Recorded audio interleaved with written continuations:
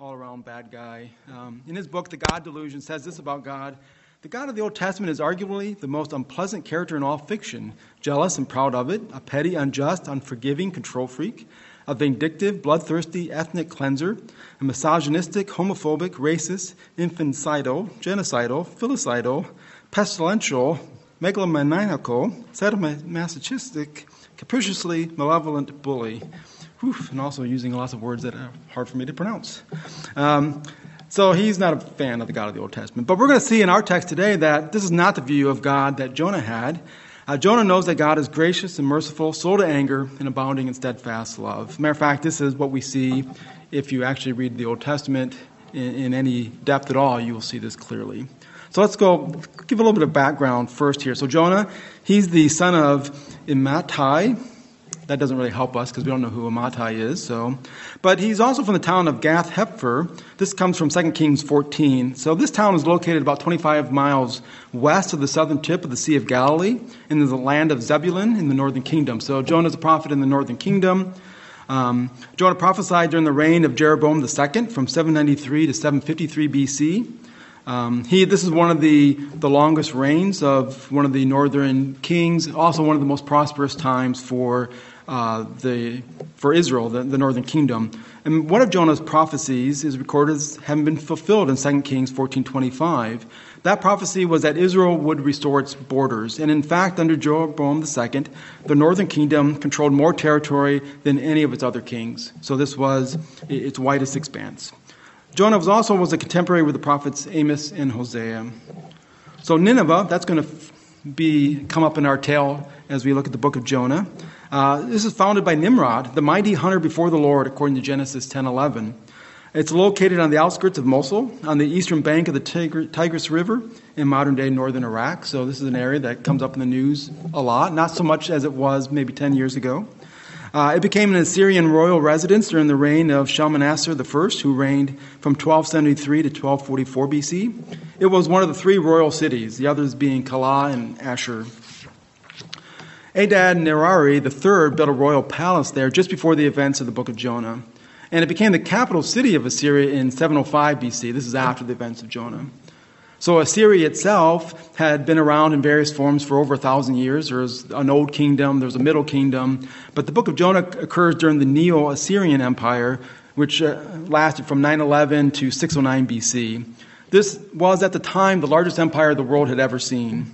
It was known for its brutality and cruelty during this period. The art in the palace illustrated what would happen to those who rebelled in graphic detail. Ashur-nasir-apli II, who reigned from 883 to 859 BC, boasted, "I stormed the mountain peaks and took them. In the midst of the mighty mountain, I slaughtered them. With their blood, I dyed the mountain red like wool. The heads of their warriors I cut off, and I formed them into a pillar over against their city. Their young men and their maidens I burned in the fire." Regarding one captured leader, he wrote, "I flayed him. His skin I spread upon the wall of the city." He also wrote of mutilating the bodies of live captives and stacking their corpses in piles. This is not a nice people. Jehu was compelled to pay tribute to Shalmaneser III in 841 BC. Joash was obligated to pay tribute to Adad-Nirari III in 796 BC. Jonah probably prophesied in the period of Assyrian weakness between the death of Adad-Nirari III in 782 and the seizing of the throne by Tiglath-Pileser III in 745. So somewhere between 782 BC, 745 BC is probably when Jonah prophesied. So the text, we are going to read the whole book because I thought of summarizing, but it's a short enough book, so why not just read the whole thing?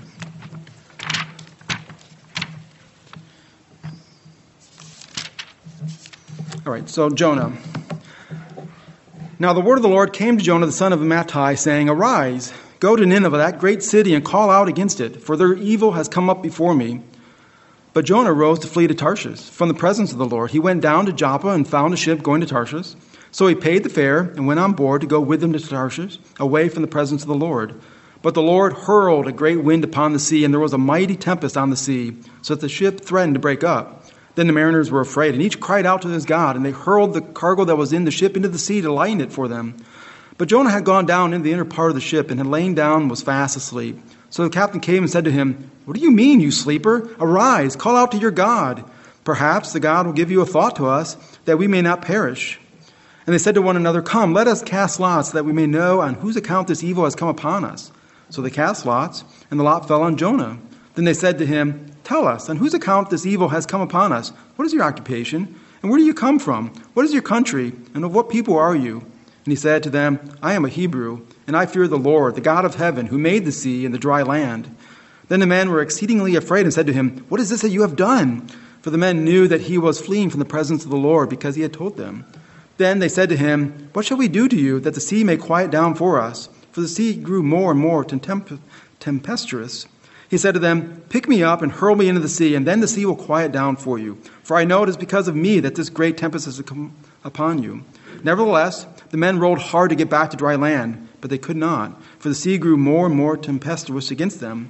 Therefore they called out to the Lord, "O Lord, let us not perish for this man's life, and lay not on us innocent blood, for you, O Lord, has done as it pleased you." So they picked up Jonah and hurled him into the sea, and the sea ceased from its raging. Then the men feared the Lord exceedingly, and they offered a sacrifice to the Lord and made vows. And the Lord appointed a great fish to swallow up Jonah, and Jonah was in the belly of the fish 3 days and 3 nights. Then Jonah prayed to the Lord his God from the belly of the fish, saying, "I called out to the Lord out of my distress, and he answered me. Out of the belly of Sheol I cried, and you heard my voice. For you cast me into the deep, into the heart of the seas, and the floods surrounded me. All your waves and your billows passed over me. Then I said, I am driven away from your sight, yet I shall again look upon your holy temple. The waters closed in over me to take my life. The deep surrounded me. The weeds were wrapped about my head. At the roots of the mountains I went down to the land whose bars closed upon me forever. Yet you brought up my life from the pit. O Lord my God, when my life was fainting away, I remembered the Lord, and my prayer came to you, into your holy temple. Those who pay regard to vain idols forsake their hope of steadfast love. But I, with the voice of thanksgiving, will sacrifice to you. What I have vowed I will pay. Salvation belongs to the Lord. And the Lord spoke to the fish, and it vomited Jonah out upon the dry land. Then the word of the Lord came to Jonah the second time, saying, Arise, go to Nineveh, that great city, and call out against it the message that I tell you. So Jonah arose and went to Nineveh, according to the word of the Lord.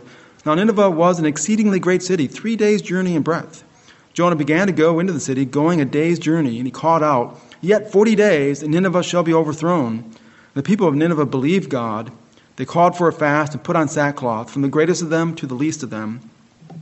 The word reached the king of Nineveh, and he rose from his throne, removed his robe, covered himself with sackcloth, and sat in ashes.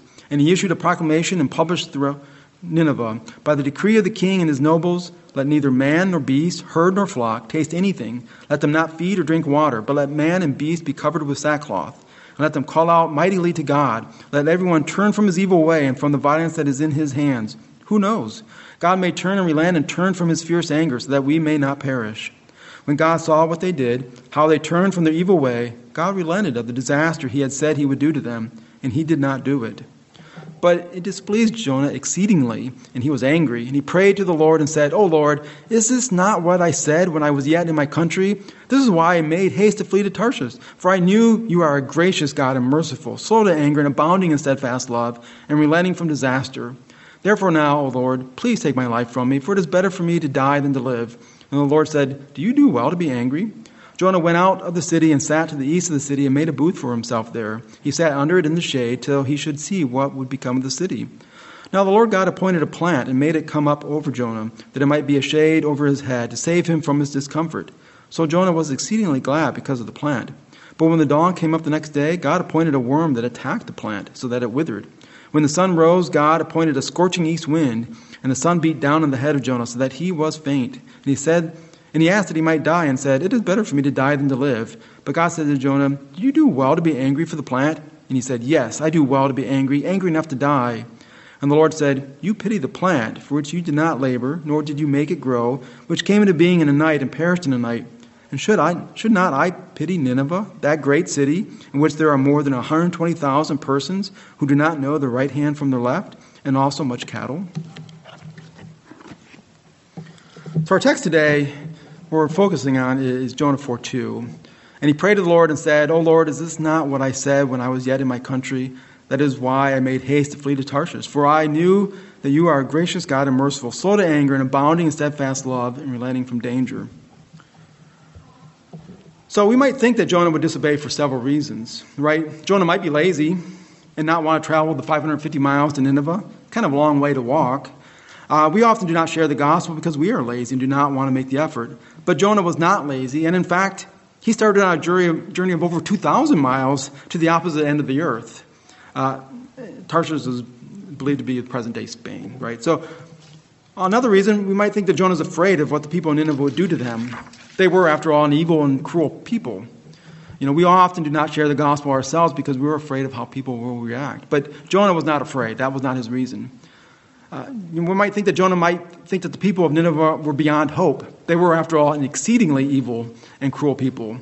I think we often feel like those around us would never respond to the gospel anyway, so why bother trying? Certainly I know I've had that attitude. And it's true, without the Holy Spirit, they would not respond. But we never know when the Holy Spirit will work. And so we should always be ready to offer the gospel. But Jonah does not see them as beyond hope. In fact, he is afraid they will repent. Right? The reason Jonah disobeys is he wants God to destroy Nineveh. He hates the people of Nineveh. He doesn't want God to show them merciful. But he knows that God is gracious and merciful, slow to anger, and abounding in steadfast love. And this is the reason for his disobedience. Right? He knows, although it hasn't been written yet, but as Paul writes in Romans 10, how are they to hear without someone preaching? Right? He knows if nobody preaches, there's going to be judgment. Maybe they'll just continue in their ways. But if he preaches judgment, maybe they'll repent and God will have mercy on them. So he seeks to try to go away so they don't hear the bad news that judgment is coming in hopes that they will receive God's judgment. Jonah knows that the Assyrians are going to conquer Israel. Remember I said that Amos and Hosea prophesied at the same time. Well, Amos 5:25 through 27 says, "Did you bring to me sacrifices and offerings during the 40 years in the wilderness, O house of Israel? You shall take up Sikkuth, your king, and Kayung, your star god, your images that you made for yourselves, and I will send you into exile beyond Damascus, says the Lord, whose name is the God of hosts." Hosea 11:1 through 5 says, "When Israel was a child, I loved him, and out of Egypt I called my son. The more they were called, the more they went away. They kept sacrificing to the Baals and burning offerings to idols. Yet it was I who taught Ephraim to walk. I took them up by their arms, but they did not know that I healed them. I led them with cords of kindness and with bands of love, and I became to them as one who eases the yoke on their jaws, and I bent down to them and fed them. They shall not return to the land of Egypt, but Assyria shall be their king, because they have refused to return to me." So Jonah probably knows of these prophecies. Jonah can't possibly really believe, of course, that he can thwart God's purposes, but this is what sin does to us, doesn't it? It causes us to proceed down harmful, destructive paths rather than repent, because at least then we're in control, right? This is what sin does. You can't really succeed, but you do it anyways, because I may be destroying my life, but at least I'm in control. How does Jonah know that God is gracious and merciful, right? This is not what the other people see. This is not what Richard Dawkins sees in the God of the Old Testament. This is not what other people see. We hear this all the time. God is evil. How does he know? Well, God himself has said so over and over again. If these people had read the Old Testament, they would know. Exodus 34, 6 through 7, this is when Moses went up on Mount Sinai the second time. It says, "The Lord passed before him and proclaimed, the Lord, a God merciful and gracious, slow to anger and abounding in steadfast love and faithfulness, keeping steadfast love for thousands, forgiving iniquity and transgression and sin, but who will by no means clear the guilty, visiting the iniquity of the fathers on the children and the children's children to the third and fourth generation." Psalm 103, 8 through 13 says this, "The Lord is merciful and gracious, slow to anger and abounding in steadfast love. He will not always chide, nor will he keep his anger forever. He does not deal with us according to our sins, nor repay us according to our iniquities. For as high as the heavens are above the earth, so great is his steadfast love toward those who fear him. As far as the east is from the west, so far does he remove our transgressions from us. As a father shows compassion to his children, so the Lord shows compassion to those who fear him." We see similar language throughout the Old Testament. I could go passage after passage of the similar words. If you just look up gracious, merciful, steadfast love, the Old Testament is just full of these passages where God is saying this. And God had demonstrated his mercy over and over again.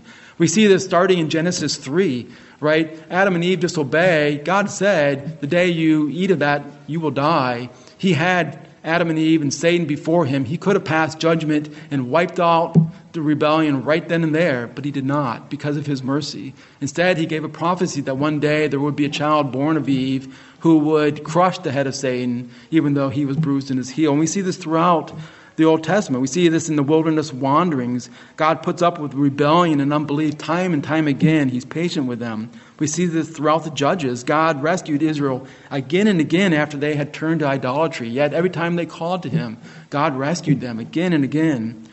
God had been patient with the northern kingdom through roughly 150 years of idolatry and disobedience. This was not a new thing. They had been disobeying God, ignoring the prophets for years and years and years. Depending on when Jonah's prophecy in 2 Kings 14 was, Jonah might have seen God's blessing on the northern kingdom of Israel despite the spiritual indifference of the people. Right? Jeroboam II and the people of northern kingdom, they didn't prosper during his reign because they were godly people. They were indifferent to the things of God. God blessed them in spite of their indifference. God had mercy on them, and they still turned their back on God. So Jonah had many ways to see that God was merciful. He knew the character of God because he knew the Word of God. And he had seen all that God had done, all that God had said. He had seen that. And if you read the Old Testament, you would see that as well. Let us see God's mercy displayed in the book of Jonah, though. First, we see it's displayed to the pagan mariners. Right? God could have sunk the boat and still rescued Jonah with a great fish. He didn't have to save the mariners. It would have been very easy just to sink the boat, have the fish come along, pick Jonah up out of the water as he was sinking, and go on his way. But he didn't do that. Instead, he showed them a great sign. When Jesus calmed the sea, his disciples were described as being filled with great fear. And they knew Jesus. How much more these pagan seamen who are described in Jonah in 1:16 as having feared the Lord exceedingly. They appear to have vowed to continue to worship the Lord. We don't know what happened to them, but these people might have turned to God because of that. God showed them this great sign. They definitely offered sacrifices then and there, and they might have continued worshiping God after that because God had mercy on them. He didn't kill them.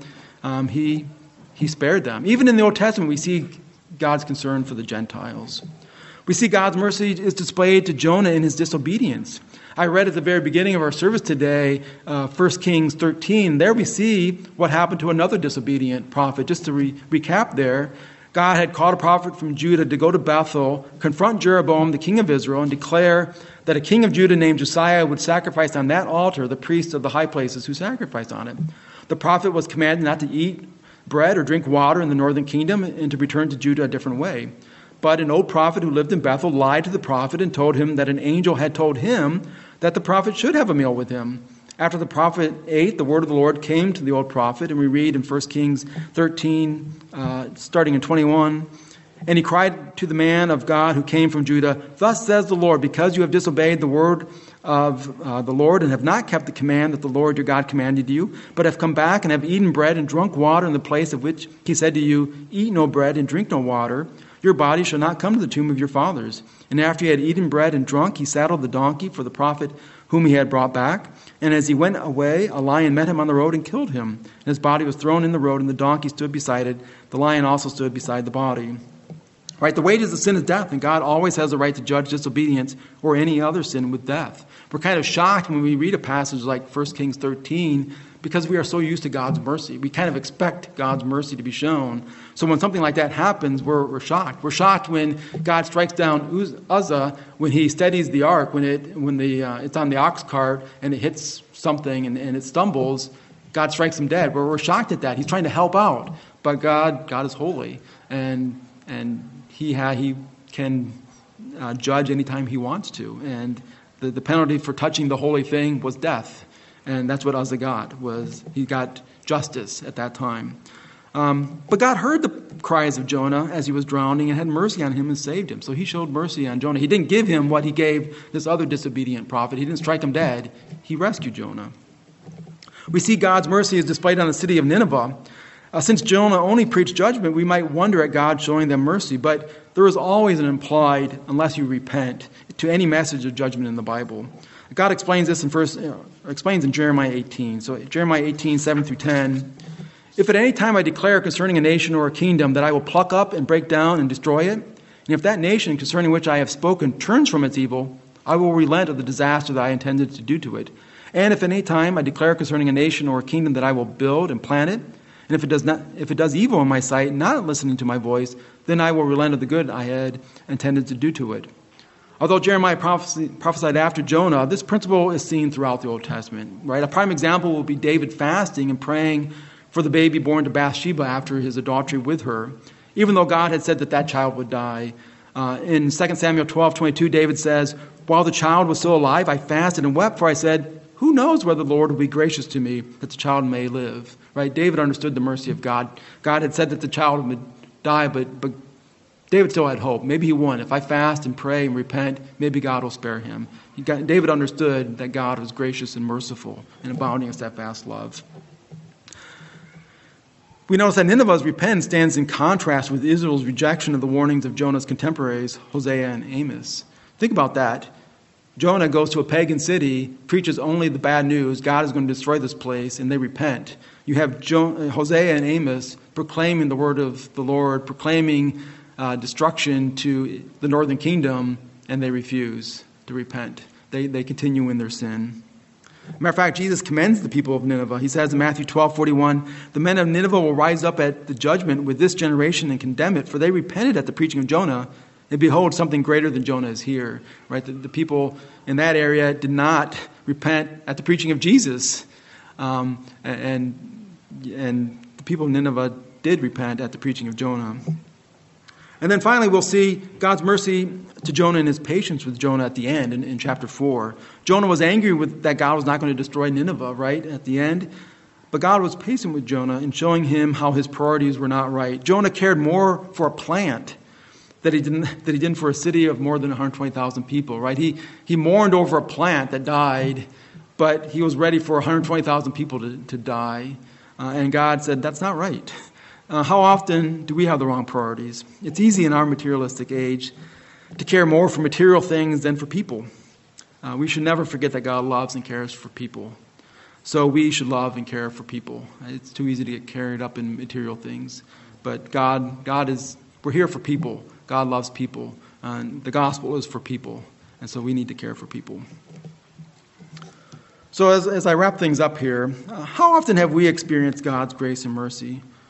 Often, right? If we're honest, we receive it often. How often do we expect God's mercy, even when we are spiritually indifferent or even actively involved with sin?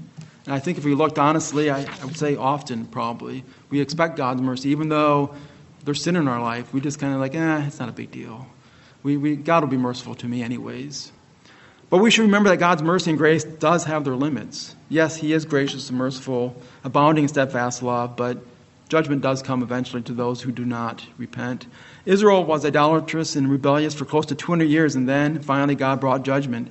The tribes located on the east of the Jordan, this is the Reubenites, the Gadites, and the half-tribe of Manasseh, were conquered by Tiglath-Pileser III in 740 BC. This could have been less than 20 years after Jonah went to Nineveh. We're not sure exactly when he went there, but it could have been that close. Just 20 years later, the half-tribe, the tribes on the east side are getting taken over. The northern kingdom fell in 722 BC to Assyria under Shalmaneser the fifth. This could have been only, like I said, 40 years after Jonah that Israel, the northern kingdom, falls to Assyria. Judah was saved by God from the Assyrians in 701 when Hezekiah was king, but they fell to the Babylonians in 586, eventually for the same reason, for their idolatry, for their rebellion from God. Assyria was wicked and cruel for some 300 years. Nahum prophesied roughly 100 years after Jonah that judgment was coming to Nineveh, and it did come. Nineveh fell in 612 BC because they might have repented, but the repentance did not last, and they turned back to their ways, and God brought judgment upon them because of their cruelty in their conquest of the northern kingdom.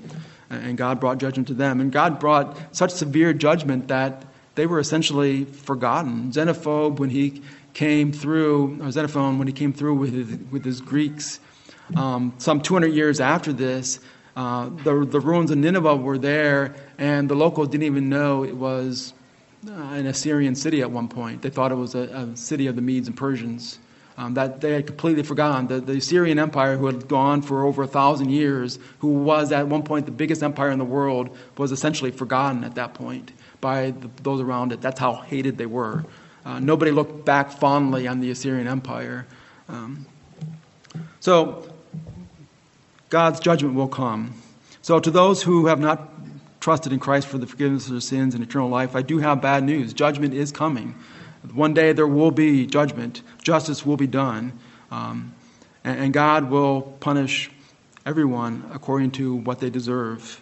But, or I should say, and the Bible tells us that we all have repeatedly and flagrantly broken God's law, and that the penalty that we deserve for doing this is eternal death in hell. Furthermore, we cannot do anything that pleases God, and there is nothing that we can do to save ourselves from God's just wrath. The Bible describes us as dead in our trespasses and sins. But there is good news, the best possible news. Because God is gracious and merciful, He sent His Son, Jesus Christ, to die so that you might have eternal life. The promise of God is that everyone who sees their need of a Savior and trusts in Christ for salvation has eternal life. This is how it works. Jesus Christ took upon Himself the sins and then endured God's wrath for all those who trust in Him. In return, they receive Christ's righteousness and are proclaimed to be justified by God. To those here who are Christians, my message to you is to repent. Do not take your sin lightly. Do not take God's mercy lightly. Do not trample upon God's mercy and just expect it. Look at the sin in your life, hate sin, and get rid of the sin. And don't just be comfortable with the sin, but repent of it.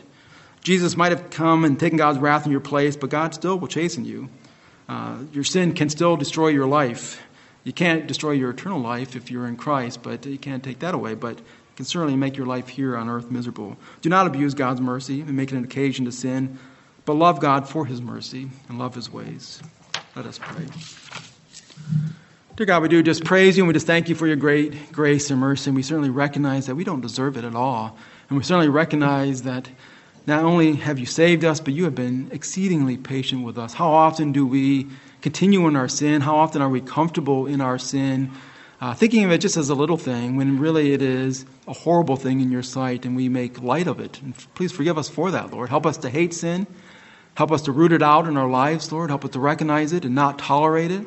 Help us to love Your ways and to be more, have a desire to be more like Christ. I do pray that You would help us to be a holy people, that we would just love Your ways, that we would not take Your mercy for granted, and that we would love You more and more because of it. And praise in Jesus' name. Amen.